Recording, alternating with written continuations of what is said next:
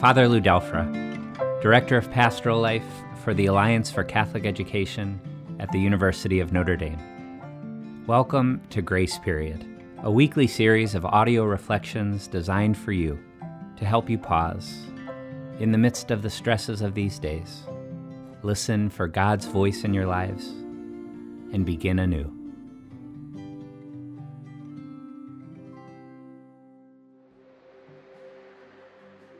Last week, we watched Peter, focused on Christ, being filled with courage and walking his way through the storm. Peter was able to do that for one reason. He could see Jesus in the midst of the storm as more powerful than the storm. But what happens when, as we all experience sometimes, we can't see Jesus in the midst of a storm? How do we persevere in hope when it seems as if the one who gives us hope is not around? Mark's Gospel provides a different account of the storm that speaks to this very experience. In Mark's version, the disciples are making the passage across the sea when suddenly a furious squall rose up. Waves began to crash over the boat so that they were in danger of sinking. And then a rather mysterious detail. And Jesus was in the stern, asleep on a cushion. It is an image that mirrors for us an experience we have all had. A crisis has arisen in our lives. We have come to believe, like the disciples, that Jesus is our companion in our life's journey. And yet now we experience him nowhere in our crisis. Where is he? Is he powerless? Does he not care? Did we make a mistake in trusting him? These questions that inevitably rise up can intensify our fear and confusion. Mark's image is so apt. Here we are in a squall, and Jesus is asleep. What are we to think of Jesus sleeping as our world is rocked? Or do we dare ask the question, what are we to learn from Jesus as he sleeps? I think of a time when I was on a cross-country flight.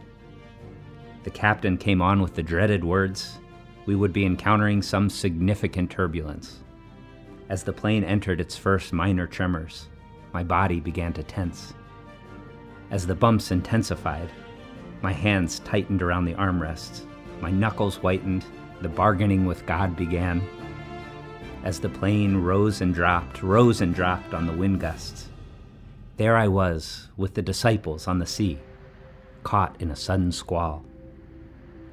I looked across the aisle, and there, in the seat across from me, was a mom holding her baby, and the baby, in the midst of all this turbulence, was asleep, with the most delightful, contented smile on her mother's chest. And the deep truth of this gospel passage swept over me. Jesus was not indifferent or unconcerned or powerless. He was doing what he was always doing when he was with his disciples, showing them what life in his Father's kingdom is like. And this day, showing them what it's like to trust, even in a storm, that we have a God who has our lives and all that happens within them totally in hand. The more we can allow this bedrock spiritual reality to settle into our souls, the more calm and hopeful we can be in the midst of life's storms. Of course, part of being human is that we can't always feel such total trust.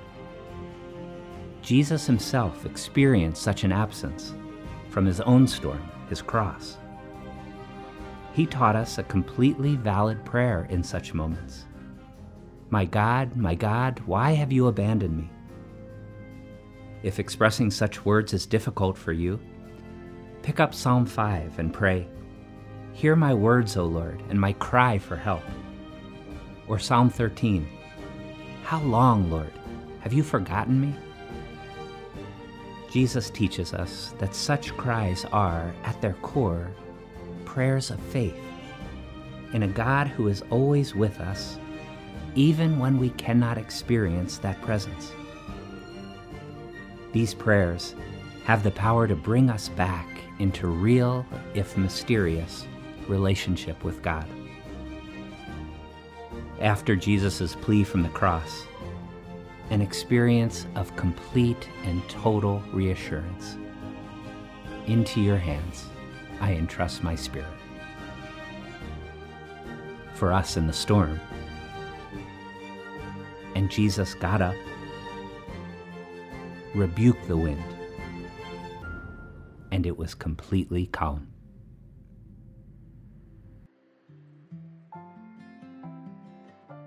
Join us next week on Grace Period as we continue to grow as witnesses to hope and trust in the midst of life's storms.